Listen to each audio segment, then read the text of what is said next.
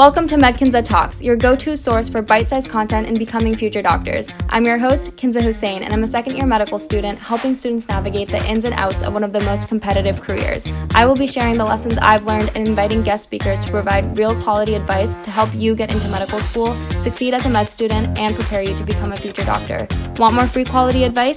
Subscribe to my YouTube channel and follow me on Instagram at MedKinza, where I post videos and infographics delivering content to you every week. Now sit back, relax, and learn something new. And don't forget to hit subscribe so you don't miss any of my latest episodes released every week. Hey, welcome. This is episode 5. I'm going to start over. Story of my life. Okay. Hey, welcome. This is episode 5. In this episode, I have the pleasure of interviewing Shannon to speak about her medical school perspective. You can find her on TikTok and Instagram at Shannonology. She has over 20,000 followers on Instagram, where she posts informational reels and pictures about her study and organization methods. If you would like to learn more about her journey and why she chose medicine, keep listening. Hi, Shannon. It's great to have you here. Hi. Thank you for having me. I'm excited to do this podcast with you. Me too. It's great to speak to you outside of Instagram. So where are you from and what year are you in? I am a medical student, second year in Texas. Oh, that's wonderful. How are you liking Texas? It's good. I grew up here, so I'm okay with the abnormal weather changes we have. Oh, do you guys have abnormal weather? Yeah, like literally it can be sunny in the morning and then raining at night, and then it changes every day. So if any Texas listeners are out there, they will feel me on Yeah, this. I had no idea. I've actually never visited Texas, but it's on my list. Yeah, there's definitely a lot of good food here. I'm excited.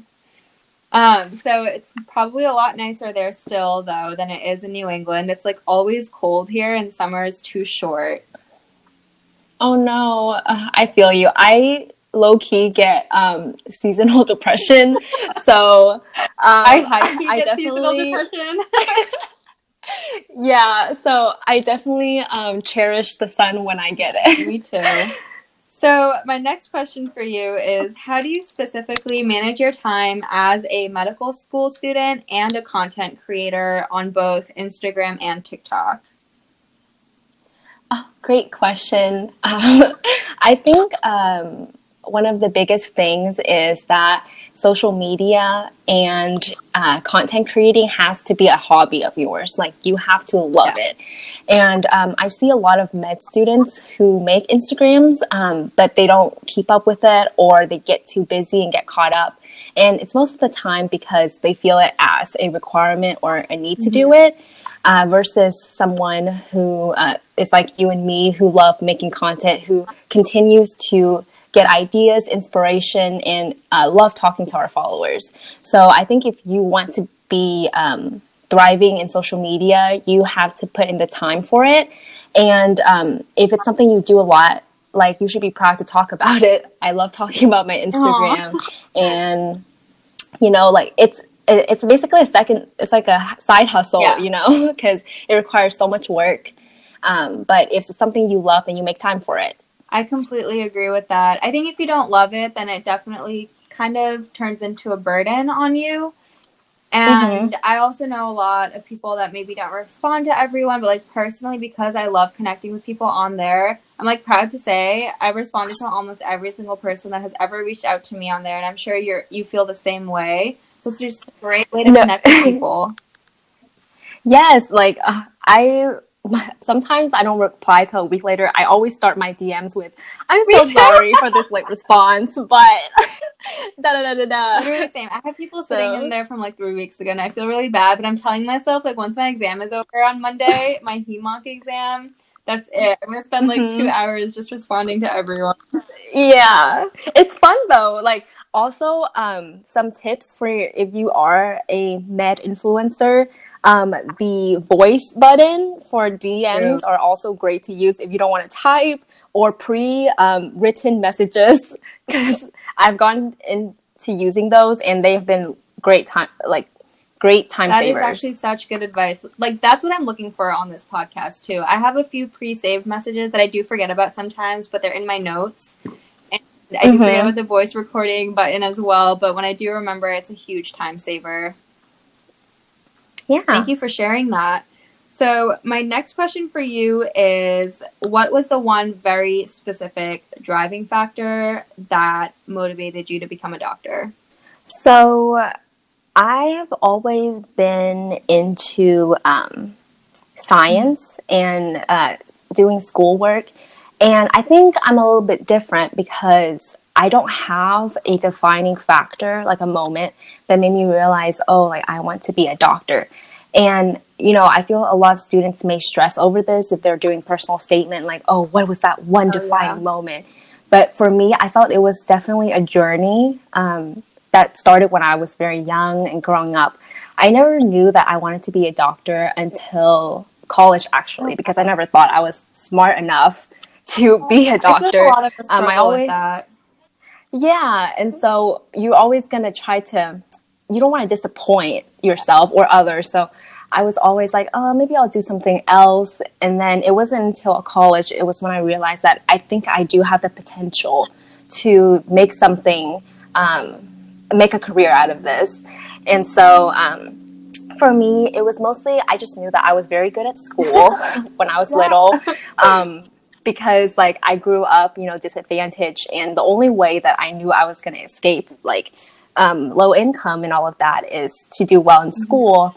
And then I really liked science. And so, you know, health professionals are also a very stable job. That was like my mindset kind of going in. And then I just kind of figured out through volunteering and shadowing, oh, like this may be a career for me. And that goes with any job or any career you want. You need to have some sort of exposure in that field before you can be like, this is what I'm going to do. And by doing that, you're going to, you know, save yourself the regret later on.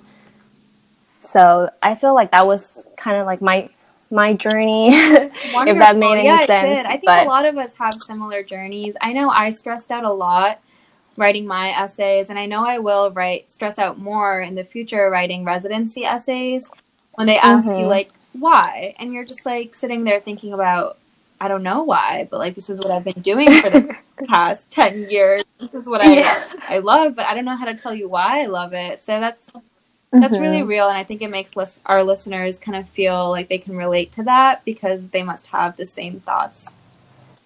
And I think it's good to just like keep in mind when you feel those thoughts, like, oh, like this is the reason why, and maybe jot it down or like just internalize it so that you remember, because, you know, telling me to sum up my entire journey and remembering, oh, this one moment it's really hard. And so I'm definitely going to need to do that for residency interviews. We need to start journaling.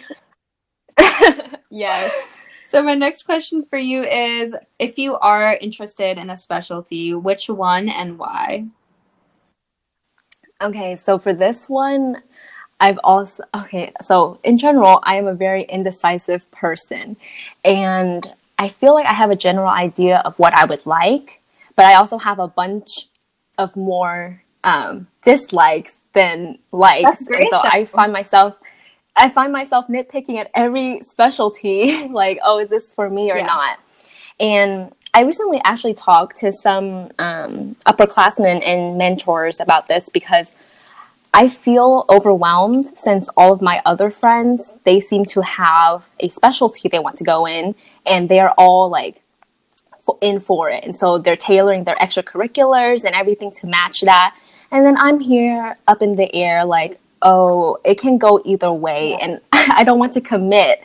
But no, the people that I've talked to all said that it's okay. Like, don't rush. You're only a second year. And so that's the only thing that I'm stressing out a little bit about. But no, that's totally it's just something not to wait. Yeah, I feel like right now I'm open to, I think the number one on my list is internal medicine, just because it's so broad. But I won't know until rotations, to be honest. Yeah, we have such little time in medical school. Like your first year, you're so busy studying and like if you get to join a few clubs, that's great. But personally, I didn't join any clubs. I'm not doing any extracurricular. Like, this is my extracurricular right here. And it's hard, to balance all of that stuff in such a limited amount of time where you have to like figure out what you like and then do the extracurricular for that. I think you kind of just have to probably do everything you just can handle, and then hopefully rotations, that's usually when people really figure it out. Yeah, so hopefully it just comes to me. Yeah, no, I'm thinking internal med too. I'm thinking psych. We're on the same page. Oh yeah, those are great specialties. Yeah. So my last question for you is, what is one very specific piece of advice that you would want to leave our listeners with today? It could be medicine related or completely unrelated, but some piece of advice that has made a significant positive contribution on your life. So I think the biggest advice that I can give to anybody in life and in your career is that hard work beats talent. So even if you're hesitant on to going into medicine or pursuing something, even if you have to work harder than most people, you will get there. And what I find is that people get really discouraged when, it seems like they don't do anything and they're just able to do it way better than me, and I'm working so hard to do the same thing as they are. But it's something that you have to accept that you're not them. Like, you're never going to be them, and you weren't born with those type of skill set. But if that's something that you want to do, you need to work hard for it, because working hard will beat talent up to a certain point. And so everybody that's worried about if I'm good enough to go into medicine, I always ask them first, like, are you willing to put in the work for it? Because, like, I'm definitely not the smartest person, but I'm still here. And that should be a sign that you are capable just as much.